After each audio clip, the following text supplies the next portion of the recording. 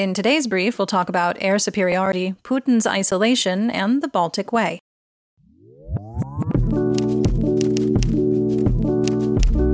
I'm Linnea, and today is Tuesday, August 22nd, 2023.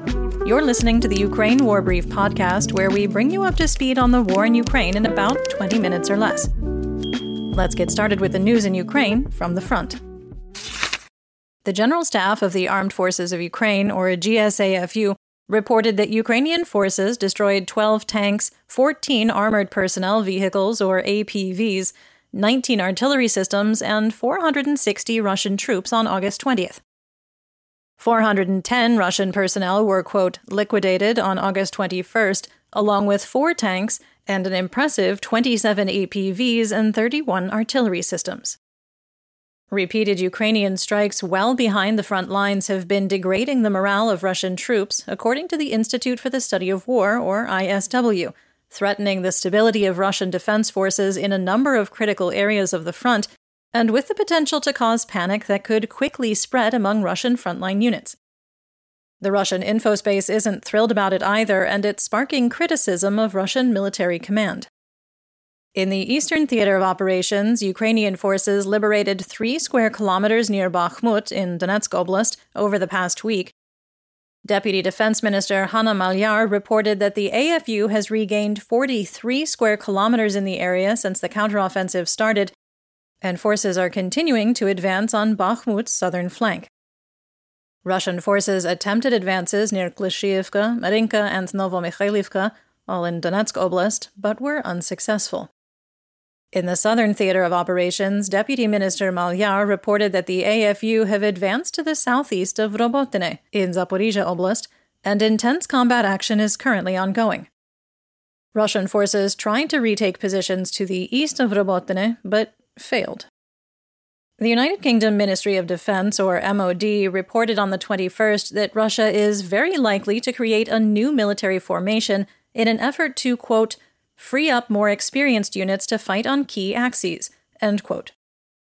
The formation, the 18th Combined Arms Army, will most likely be made up of units currently operating in Kherson Oblast, such as the 22nd Army Corps, which, fun fact, normally makes up the Russian garrison in occupied Crimea, and will probably consist primarily of mobilized personnel focused on defensive security operations in the southern region of Ukraine.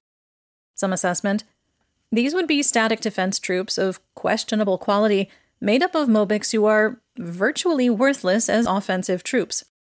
They will be, in essence, placeholders, meant to take up space and provide at least a minimal defense should Ukraine decide to press an attack in the Kherson area. They would be considered disposable. More so than other Russian troops. And the hope would be that their mere presence would slow down an attack long enough for Russia to redeploy more capable troops. So, basically, human speed bumps. This would be an area to watch. On the home front, Russian forces struck the city of Kupiansk in Kharkiv Oblast with artillery several times on the afternoon of August 20th, damaging cars and the office of a delivery company. Kharkiv Oblast Governor Ole Sinyubov reported that 11 people were injured, 7 of whom were in critical condition. 2 civilians were killed in Russian shelling on Kozatsky in Kherson Oblast on the 20th that struck a house in a residential area.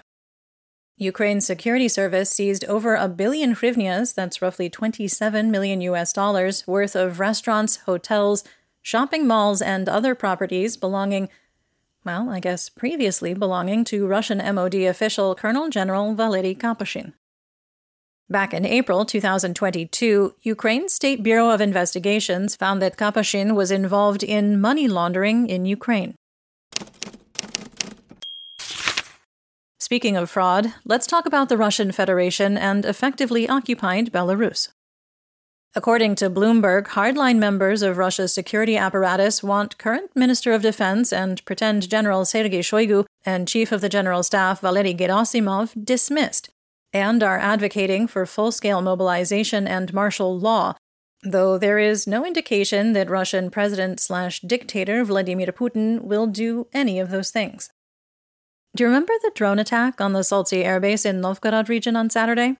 The one that absolutely demolished a Tu-22 M3 strategic bomber? Well, according to the Russian MOD, a copter-type drone was used for the attack, meaning it had to have been launched from somewhere near the airfield. The maximum known range of quadcopter drones is around 15 kilometers, a far cry from the 660-odd kilometer distance between the Saltsy Air Base and the border with Ukraine. Generally speaking, one would expect a security battalion would be patrolling the airfield and seeking out saboteurs, making a strike like this nearly impossible. It seems, however, that the security battalion was sent to the front lines in Ukraine, according to Russian mill blogger Fighter Bomber. Some quick assessment. If that's true, it points to Russia's desperate need for manpower on the front and the vulnerability of military assets deep within Russian territory. If you're enjoying the episode, please rate us and leave a review on whatever podcast platform you're listening on. If you have any questions, comments, or concerns, please feel free to reach out to us via email at social@borlingon.media. That's BORLINGON.media. Let's talk about the news worldwide. Putin has decided not to call South Africa's bluff and is absent from the BRICS summit in Johannesburg. While the South African government had announced that it would honor the International Criminal Court, or ICC, warrant for Putin's arrest should he attend, the Kremlin had previously implied that the ICC warrant would not prevent his attendance. Putin has participated in the summit remotely so far. Some analysts assess that his decision not to attend in person could also be influenced by political uncertainty in Moscow. Once viewed as a major player internationally, Putin's world has gotten very small over the past year and a half.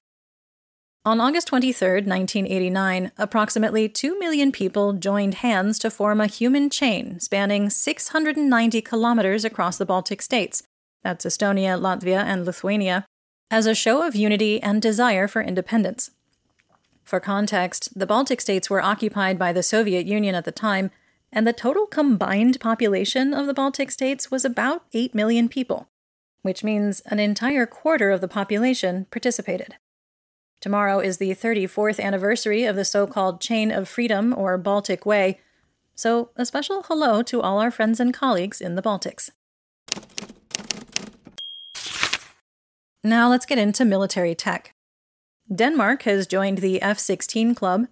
Danish Prime Minister Mette Frederiksen announced at a joint press conference with Ukrainian President Volodymyr Zelensky that Denmark would join the Netherlands in supplying F-16 fighter jets to Ukraine, pledging to deliver 19 F-16s, bringing the total number promised to Ukraine to 61.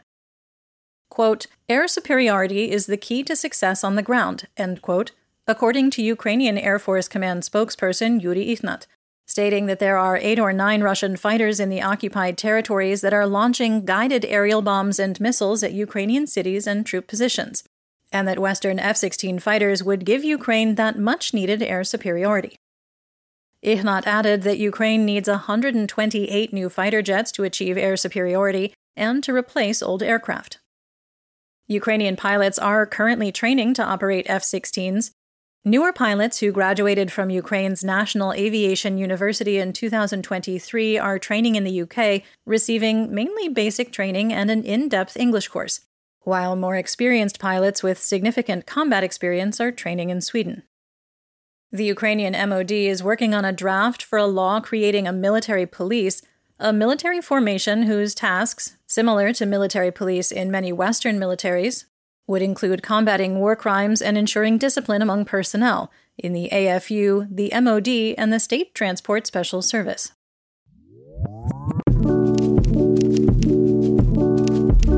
That's the brief for today. Remember to check your sources and don't fall for propaganda. Join us on YouTube and TikTok for more Ukraine content and live news reports, and please consider supporting our work on Substack. You'll find the links in the description. We'll be back tomorrow with more updates. Until then, stay safe, everyone.